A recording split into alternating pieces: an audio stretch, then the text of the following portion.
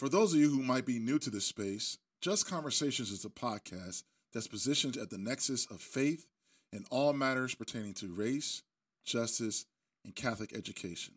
We highlight historical and current happenings in the realm of diversity, equity, inclusion, and anti-racism while focusing on solutions, systems change, and the amplification of voices working to create a more just and egalitarian society for all.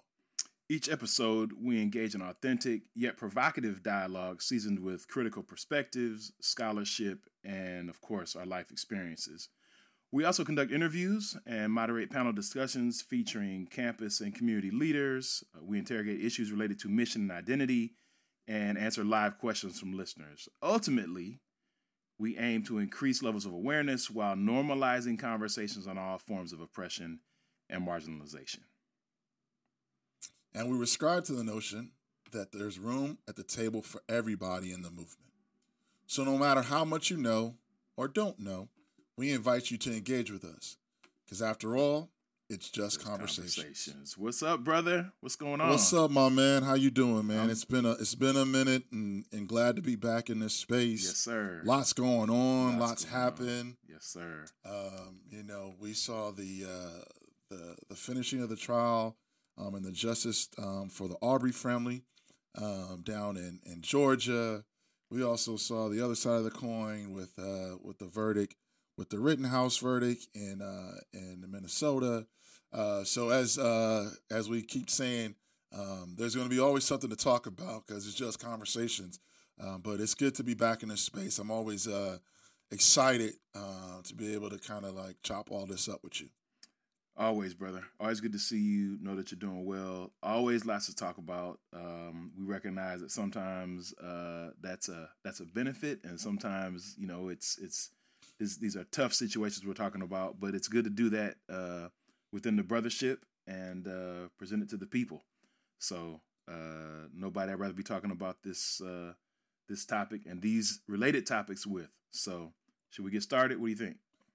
Yes, sir. Let's get to it. All right, let's do it. So, Jamal, you know we've been talking about anti-racism and in particular the context, right? Understanding anti-racism is critical, but understanding anti-racism within what we know and we call the post-George Floyd era is what we're really trying to get across to our listeners.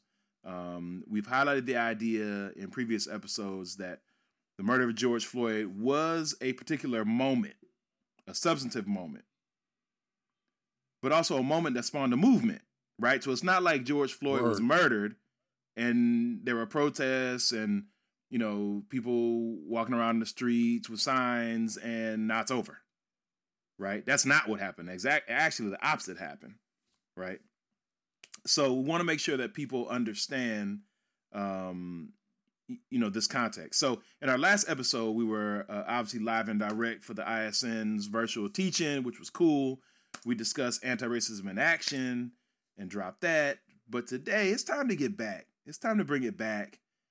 Get back to breaking down the basic tenets of what's happening in this extremely different context, this post-George Floyd era. So today, I'm on fire, bruh. I'm excited. I'm ready to roll because we get to focus today on a topic that we really shouldn't have to talk about this, but we're going to talk about it. It should be something that's really easy for people to do.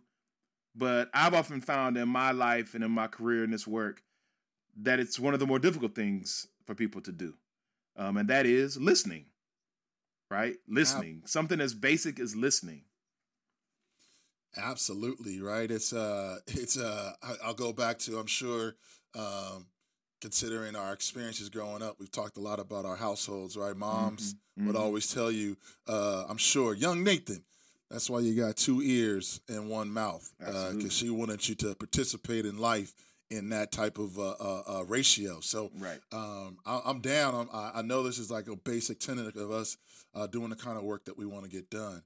And I bring up, get back to what you said. Obviously, the murder of George Floyd was painful. Ahmaud Arbery, Breonna Taylor, all these really painful moments. And I hate to say this, there's a litany more that I could go on. Right. And it's so difficult, from our lived experiences to watch unarmed Black folks be dehumanized, in broad daylight, be it at the hands of police or vigilante citizens. And so in a lot, right, we're doing this. We watched our world really mobilize and get involved from protests and marches and websites and Instagram posts, and people were crying around the world that not only that Black Lives mattered, but that justice, that word, that we really wanted to center justice in a way that made people feel whole and made people feel like they could authentically be themselves. And particularly folks that have a history of being marginalized or oppressed. And so we saw some movement. We saw local governments start to listen and begin to bring down Confederate monuments that had been erected well past the end of the Civil War for nefarious reasons, to say the least. We saw business owners and CEOs begin to stop thinking so much about the bottom line and really start thinking and talking about building spaces for their employees, putting statements up on their websites. Right. And even we saw money starting to be donated in ways to help Black and brown communities and people find a better way of life. And in the athletic space, we saw leagues and coaches and GMs and players unite in ways from messaging, again, to monies, to community involvement, to listen to their fans, to listen to the communities and get involved. And I'd say probably lastly, right, as it relates to this podcast, we saw Catholic institutions, be it Georgetown and their work trying to reconcile their historical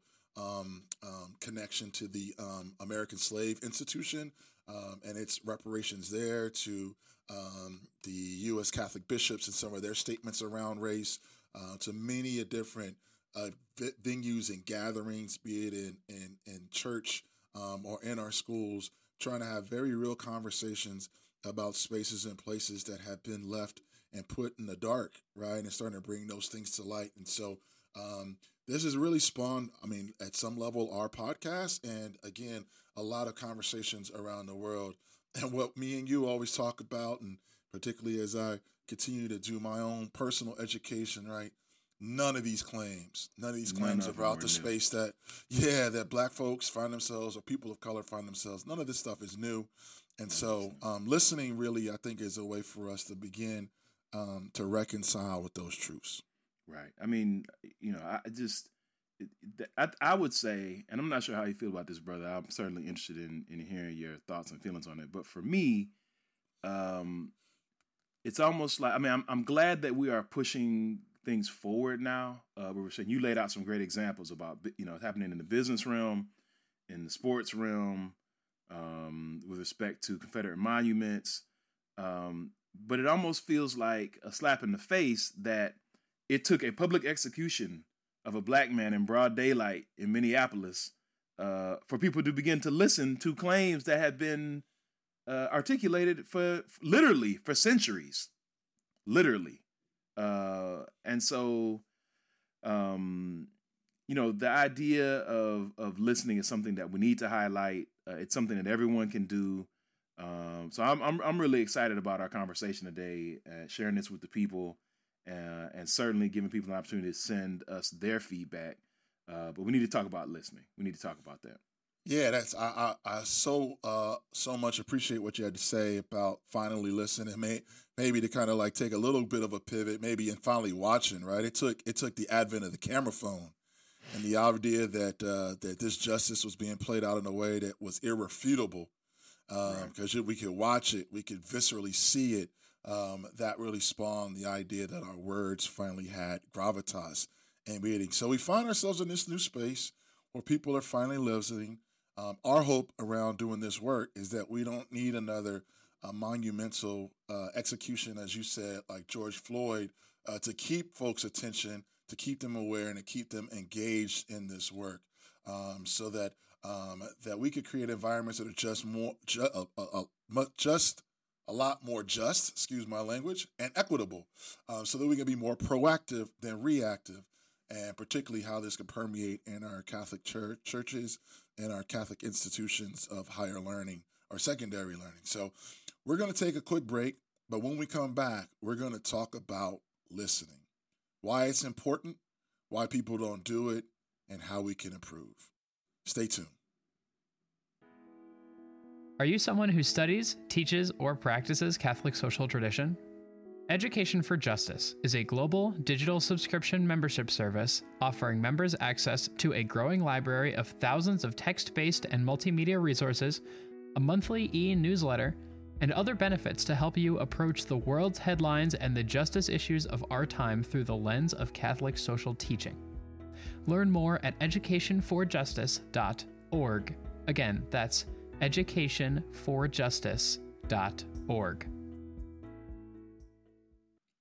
Welcome back. Today we're talking about the importance of listening. Nate, I know you've talked about listening in some of your presentations and your trainings on anti-racism.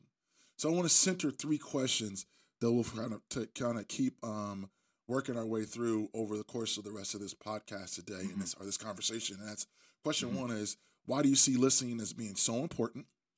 Why do you think people have such difficulty listening, and how can we become better listeners, right? It seems like it would be the easiest thing that we can do.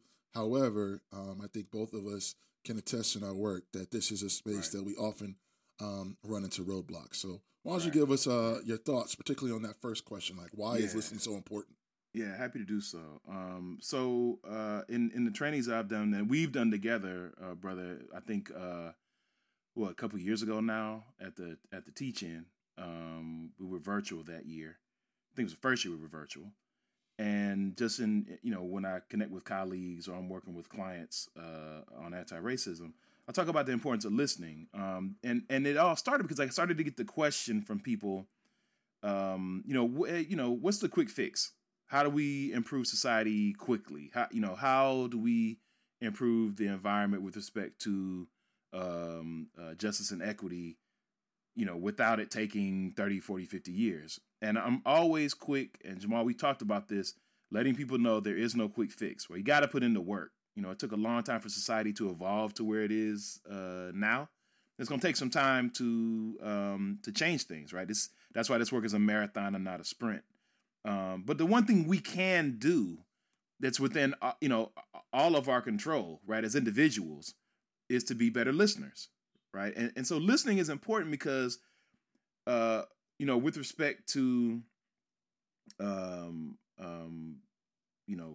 this podcast in particular, listening is a primary way that we demonstrate that we are persons for and with others, right? I can't be a person for anyone else or, be an advocate or an ally or an accomplice or whatever term we want to use if I'm not willing to listen first to what your situation is and figure out how I can develop and demonstrate some type of empathy, right? So one thing I think that's really interesting is that we are familiar with some of our vernacular that we have in the church, whether it's Cura Personalis, whether it's the Magis, whether it's for the greater glory of God, and we can use these terms, but we have to be careful that we are actually figuring out how to demonstrate them in tangible ways. So I think listening, in my opinion, is the first way that we demonstrate that we are, in fact, persons for and with others. I think secondarily, listening is a way for us to develop empathy, right? So there's a difference, Jamal, in between listening and hearing, or listening and developing your rebuttal while someone else is speaking, right? If we're truly listening, we can begin to imagine ourselves in the same situation that the speaker is sharing. So while someone's speaking, if we're listening, we should be in our minds wondering, what would I do in that situation? How might I have been affected? How might my family have been impacted? That alone should grasp our attention, right? So developing empathy. I also think when we listen, it's the best possible way to become more knowledgeable about experiences beyond our own, right? So Jamal, I know you've had this experience. I know I've had it. When you share with someone an experience and they immediately discount it because it's not the experience they've had, right? And that can be in many ways demeaning. It can be disheartening. You can kind of feel like, well, do I belong here? Like, since you're discounting what I've experienced, I guess I should just go ahead and walk away because I'm not welcome, right? But we know that, for example, communities are not monolithic, right? I can't speak about the specific experience of the Latinx community or the LGBT community or other oppressed communities, right? But I can take the time to learn, right? How do I learn? I can listen first. So listening provides us the opportunity to become more knowledgeable about experiences beyond our own so that we don't discount them. Instead, we affirm them. We validate people's experiences. And at the same time, we become more knowledgeable about life experiences. And, we always talk about, being anti-racist is about being better and doing better.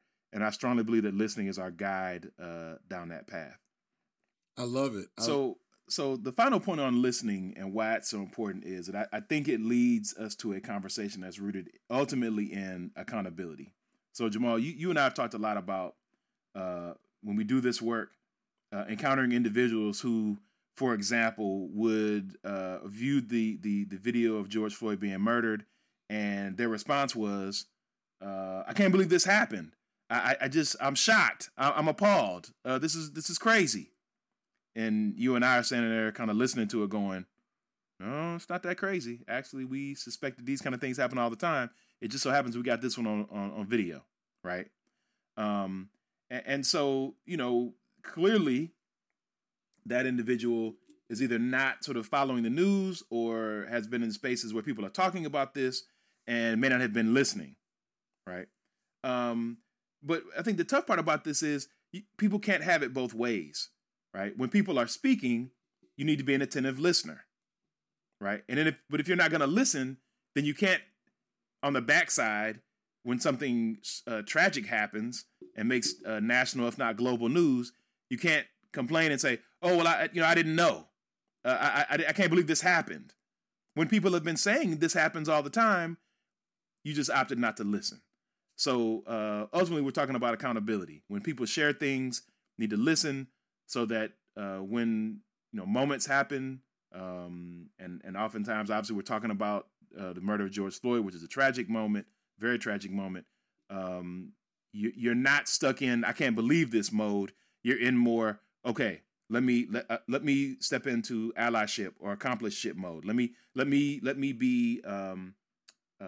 provide some assistance to those who are hurting right now. So that's the last thing I'll say about the importance of listening. I'll hand it back to you, brother. I love it. I love that you brought up this idea of people with and for others. Let me make sure I'm inclusive, right? It really makes me think about when I think about that Ignatian ideology, and I'm always talking about how do we operationalize it, especially in our schools, but I would say in all of our Catholic institutions. And I'm thought about the metaphor that I think really illuminates what it really means to be inclusive, and that's this idea that do our institutions offer the people, the constituencies in those, three things: the mirror, the window, and the sliding glass. The mirror really is that opportunity for you and I to see ourselves in the institution. Is it other people that we identify with? Are they there? Are they thriving? Are they feeling whole and authentic? Are they able to be their best selves in those spaces? Two, the window is how can I see others, right? The idea of experiencing the other lived experiences, the other ways that people look at the world, their cultures, their worldviews in a way that frames it. And I've got to do that via listening, right? So that I can understand other folks' context. And then I think the most elevated space would be is that our institutions offer that sliding door. Is there an opportunity now for me to really walk in empathy and compassion, to really experience, to put oneself in another person's lived experience, such that it's really sticky, right? Or as my dad would say, put some meat on your bones, right? Sticks to your ribs, right? So because that experience allows us, via listening through our experiences, particularly in the window and the sliding glass wall, that gives us a real opportunity to be people with and for other people. So I really appreciate you opening up this space for us. I'm going to take one more break right now. When we get back, we're going to talk about why listening is so difficult. We at the Ignatian Solidarity Network know that young leaders are the future of faith and justice work in our church and society. ISN is excited to announce 3 opportunities for high school students and faculty to build their leadership skills during the 2022 Arupe Leaders Summits. This February and March, join us in California, Maryland, or Ohio. This year's summits invite high school students, along with faculty and staff attendees, to deepen their understanding of a faith that does justice, connect with students and colleagues across the nation through discussion groups, highly interactive sessions, and games, and become empowered to affect positive social change in their local and global communities. Register your delegation today at igsol.net/Arupe.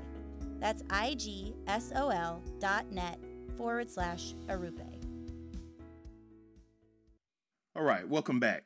Today, we're talking about the importance of listening.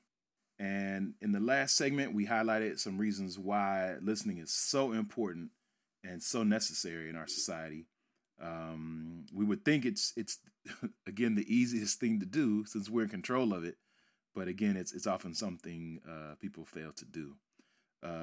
Jamal, I want to turn it over to you, and I want to hear your perspectives in particular on why you think listening is so difficult for people. Thanks, Nate. I really think it boils down to really kind of two things that really why we oftentimes struggle with the listening part. The first is oftentimes I think our human nature, and particularly for those of us that find ourselves in academic spaces in which we're being asked to be intelligent and witty and responsive, that we oftentimes are in a listening to respond mode. So that I'm going to hang on one or two key phrases.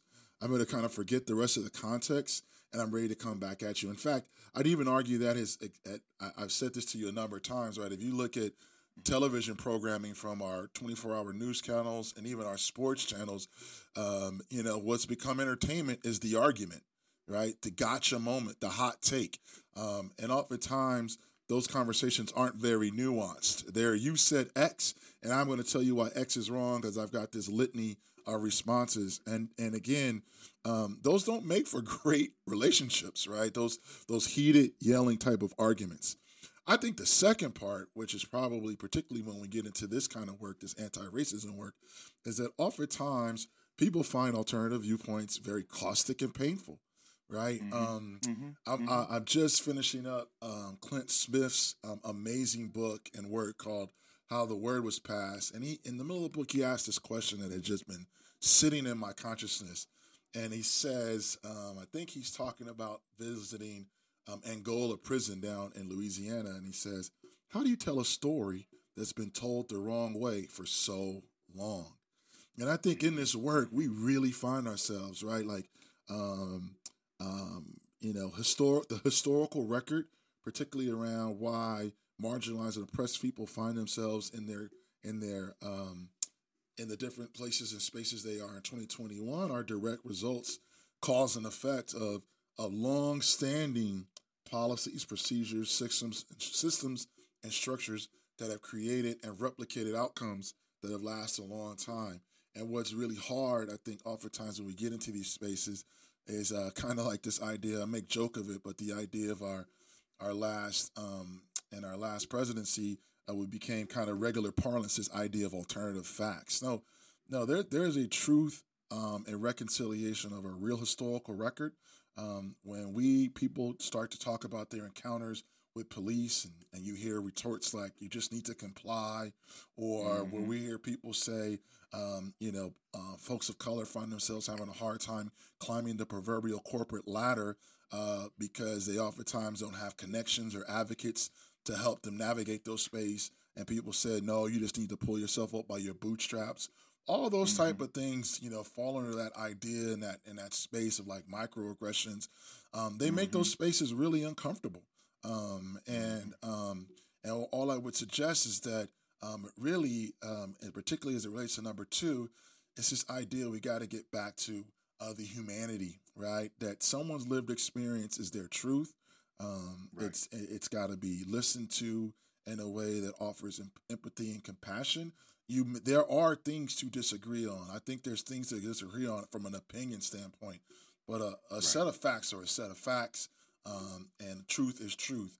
And I think that's where we have to really try to get folks to concentrate on, particularly again in our communities of faith. I laugh at the idea, and I'll pass it to you in a second. It's like, if we really think about the gospel of Jesus and whom he was finding himself in, as we listen to and learn the different parables in the Bibles, he was 100% in deep kinship and mutuality with those that are often considered the outcasts and the marginalized. Absolutely. In his time. Absolutely. Go ahead, bro. Absolutely. I was gonna reiterate what you were saying. I mean, it's funny. I was in a meeting the other day, and people were talking about living Christ-like in ways that are Christ-like, and I thought, oh, okay, we're getting ready to talk about anti-racism. And he said no, no, we need to talk about this and that. I thought, no, Jesus was with the lepers. Jesus was inviting was eating dinner with tax collectors. Jesus was doing everything according to, those in power in that time in the opposite direction, right? So in many ways, I was raised to believe, by a mother who was very Catholic, that Jesus was one of the early activists. Amen. Amen. So but I think you're spot on, brother, when you talk about, your quote from the Clint Smith book about the story being told the wrong way for so long, right? The power is in who gets to tell the story, right? And historically, when marginalized and oppressed people try to tell their story, it's either drowned out or, more recently, it gets caught up in this critical race theory and these other we're misusing terms, and we're trying to scare people because we want them to believe their kids are being taught that all white people are bad, and that's not what critical race theory is, nor is critical race theory taught in elementary schools or any other school other than law school. So I think that's one of the challenges, right? When has it ever been a bad thing for people to learn history? I don't know. I mean, I was raised by 2 teachers. I mean, that was the last thing. That's all we did in my house was learn history. I mean, we couldn't get away from it. There was school at school and school at home after you got home from school. I mean, it's like, can we do something other than learn history in here? But I think you're dead on with your points about the truth, and I think it's an interesting way to look at why people don't want to listen. I think, and we're going to get into this a little bit in the next segment, I think there's a lot of fear involved, because what if what I've believed my whole life about a group of people or about a certain time in history or about who I think I am is inaccurate? Word, man. That could be scary. That could be scary for people, right? No doubt about it. That could be scary. And now you're looking at people that you've always admired, loved, looked up to, right, have cared for you, and you're asking questions of like, why didn't I learn this? Or exactly, why didn't you tell me this or this truth or what have you? Exactly. And that's kind of it's funny you said that about your folks, right? And we always talk about the first teachers in our lives. Those are our moms and our dads. And similarly, I grew up, my folks weren't necessarily educators, but they were down about me being educated. And I had readings that were beyond what were being assigned by my teachers. And they wanted me to really understand the experience of my forefathers. It's amazing. It's amazing when we think about the idea that new information, how it could be revelatory, but how that could be painful. Again, if you've got lessons or you've been taught to think X and now you are, something is pushing against that, particularly from a morally conscious standpoint, right? It's one thing to believe that the sky is blue and find out that it's orange. It's another thing to think about how I live my life and interact with other human beings. So why don't we take one more quick break and get to our final segment, Nate, in which we'll try and answer our last question, and that is, how do we become better listeners? The Ignatian Family Teach-In for Justice, the largest annual social justice gathering in the United States, brings together thousands of advocates in the Jesuit Ignatian tradition each fall to learn, pray, network, and advocate for justice in Washington, D.C. Save the date for the 2022 gathering, October 22nd through 24th, and keep an eye out for details coming at ignatiansolidarity.net/IFTJ. Again, that's ignatiansolidarity.net/IFTJ. Welcome back. Before we get talking about the remainder of our podcast, how we become better listeners, I want to let you know that you can send us your thoughts and questions to justconversations@ignationsolidarity.net. Again, that email, if you want to talk to me and Nate, send us an email at justconversations@ignationsolidarity.net. And if I could be so bold, I'd like to put in a little shameless plug and shout out myself, Jamal Adams, and my dear friend and brother in education, another one, F. Douglas Brown, have written an essay in an upcoming book. If you're looking to read more, I think there's something like 24 essays in this book. It's called Teaching Black, The Craft of Teaching on Black Life and Literature. It's edited by two brilliant women out of the University of Pittsburgh Press, Anna Marie Laura and Drea Brown. The book drops December 14th. Again, it's called Teaching Black, The Craft of Teaching on Black Life and Literature. My good friend and brother Doug Brown and I wrote a chapter, an essay in there, expressing our brotherhood and teaching around Black literature and Black history. We're very proud of our work, and then there's some other really poignant works in the book. You could find this on Amazon, Barnes & Noble. Again, the book ships December 14th, so definitely be on the lookout, and I appreciate all support around that book. Yes. Congratulations, thank brother. You, man. Thank you. That's amazing. Thank you very much, Nate. So let's get back to what we were talking about, Nate. So what do you think? How can we become better listeners? Man, that is a great question. And before we dive into that, I just want to pick up real quickly on where we were when we broke from the last segment. You mentioned something that was really important, Jamal. You talked about when people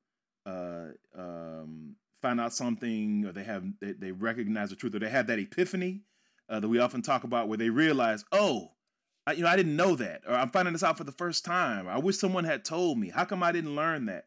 And oftentimes there can be, shame and anger or pain that's associated with that learning. If you've ever found yourself in that space, and Jamal and I talk about this all the time, I think it's understandable when you learn something and you're kind of like, I should have known, I should have known that, that's not the fact that you didn't know. You can't help what you didn't know, but you can control what you do going forward, though. So we certainly understand having to sort of pick up the pieces or dust yourself off. But by all means, get back in the game as quickly as possible. Get back in the fight for a more just and equitable society as quickly as possible. We need everybody in this battle, and your voice and your actions matter. So I just wanted to add that to your segment, Jamal. I appreciate that. All right, so how do we become better listeners? Great question. First thing I would say is we have to realize that we don't know everything.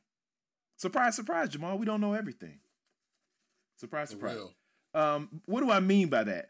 I mentioned earlier that I've been in spaces, and I think many of the listeners have probably been in spaces where, you share something, I actually caught myself doing this a long time ago. Someone was sharing something when I first relocated out to the West Coast. And someone said, I grew up, doing this and that and other. And I grew up in the Midwest. I'm thinking, you grew up doing what? Who does that? That's great. And I said, wait, that's not a bad thing. I mean, that's not bad if someone grew up one way in one part of the country and I grew up a different way. It's different, but it's not bad. And it's not for me to judge that person based on the way they were raised and what they did, right? So sometimes we have to catch ourselves and realize that actually, if I pay attention and listen to what this individual is sharing with me, I can learn a lot about the way they were raised, about what their core values might be, about what type of household they were brought up in. Those things matter as you assess and begin to evaluate friendships and your bonds. So we have to realize we don't know everything and that our experiences aren't the only ones, right?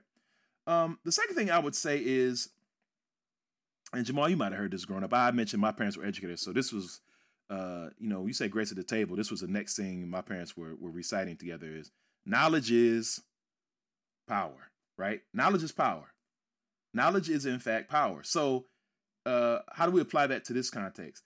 The more I know about people and their backgrounds prepares me to be more knowledgeable and better adjusted to engage with any challenges they might have, right? If I know somebody and I understand their background and I'm listening to what they've been through and I'm learning and adding that to the level of knowledge and insight that I have, then when they might be dealing with something, I can be a better advocate. When they share something with me, I can actually meet them in that space and say, oh, I remember you sharing that with me. Okay, yeah, tell me more about that. Right? I can actually engage and be a better friend, a better comrade, a better colleague. So knowledge is power, and there's nothing wrong with learning more about people and better understanding who they are. Now, there is a such thing as all of us understanding who we are. That is important, but that's another topic for another podcast episode. The last thing I would say is I think we have to understand that it is necessary, and more than that, Jamal, it is beneficial to sit in our discomfort. It is both necessary and beneficial to sit in our discomfort. What do I mean by that? Many times I think people, back to the idea of why don't people listen, they don't want to find themselves in this uncomfortable space where they don't know. Or they don't want to find themselves in this uncomfortable space where they're the only ones in the room who don't know. And so I think people in many ways try to avoid or sidestep acquiring knowledge, because if I know more, right? Grandma used to say, if people knew better, they do better, right? I'm going to be held accountable if I know more. Right? I can't use the excuse anymore of saying, well, hey, I didn't know. I had no idea. Oh, I can't believe that happened. Right? So we can't avoid the space and the discomfort that comes with acquiring new knowledge. Right? So when we learn something and we didn't know, that's what I was alluding to when we started this segment, it's okay to sit in that discomfort and realize, you know what? I didn't know that. I didn't know what Juneteenth was. I didn't know about the Tulsa Massacre. I didn't know about, I've heard that a lot over the past, 6 to 8 months. And I've shared with people repeatedly, okay, all right, we can't do anything about what you didn't know at this point. But what we can do is focus on what you're going to do with that knowledge. Right? And so the longer you sit in that, the longer you can be thinking about what you plan to do. What are you going to do? Now, when you learn something, are you taking that to the people in your circle? Or are you just learning that and keeping it to yourself? Right? As your mind is decolonized and you're learning more about what we might call the truth, or you're expanding your purview with respect to new knowledge about people of color and other oppressed and marginalized communities, how do you go about sharing it? Right? That's just something to think about. But that's what you're doing in this space. If you feel ashamed, don't just sit in your shame. Sit in that discomfort and plot your next steps. Think about what you want to do with the knowledge that you're acquiring. So I think those are 3 ways, Jamal, that we can help people, that people can become better listeners. I also like to think that with the last one, it's about what you're sharing and how you're advancing the knowledge. Right? We don't learn things to hold on to them. We learn things to pass that information on. So that's what I would offer in answering that question. And I'll hand it back over to you. What do you think? I love it. Anytime I am doing trainings around this work, I always say, because one, I can't make sure that there's a safe space. I can't make sure that something that's said today is not going to bother you. Right. So we always talk about brave spaces, but I always tell them that one of the goals of the interactions is to what's said here stays here. Right, so that we can protect each other and make it a brave space. But what's learned here goes out, right? So what's said here stays here, but what's learned here goes out. And the last thing I would say, I don't know that I can add anything. That was just so brilliant what you had to say. But I've been really thinking about another kind of book that's been in my brain, The 4 Agreements by Don Miguel Ruiz, and it's really built around this Ptolemaic wisdom. He says there's 4 agreements, and I really think what we talked about today is really kind of crystallizing these agreements, and that's this idea that 1, we as human beings should be impeccable with our word, that 2, we don't take anything personally, 3, we don't make assumptions, and 4, we always do our best. I think if we keep that in mind, we'll become better listeners, right? What I say is what I mean. I'm not going to take things personally. That's going to allow me to stay engaged, as you just said. I'm not going to make assumptions because those oftentimes lead to those inaccuracies or those half-truths. And if I engage, as you said, pick myself up in those spaces and places where I feel shame, I've got a chance to keep it rocking and rolling with us. Yes. Agree to everything you just said, brother. A couple of things I want to do. One, want to shout out ISN staff. Appreciate them for this space. Chris Kerr, Kelly Swan, Kim, Aaron, the entire team, Brenna.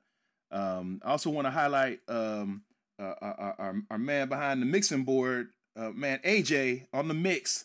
AJ, we might come up with a new snappy name for you, add something to the AJ, but thank you. Appreciate you, brother, and all your hard work. Looking forward to working with you on this journey, and just want to express our gratitude. Again, man, it's so good to be in this space. I'm excited about hopefully us picking up our regularity of our conversation. I just want to again say thank you to our audience for joining us again for Just Conversations, and love to remind you, we love to hear your ideas, thoughts, or even show ideas. Please just shoot us a note at justconversations@ignationsolidarity.net. One more time, that's justconversations@ignationsolidarity.net. Make sure you find us on iTunes or Spotify. Share the conversations with others in your work. Invite other listeners to come rock with us. And let's make sure that this place continues to be a space that's full of love, growth, and that we continue to be people for and with other folks.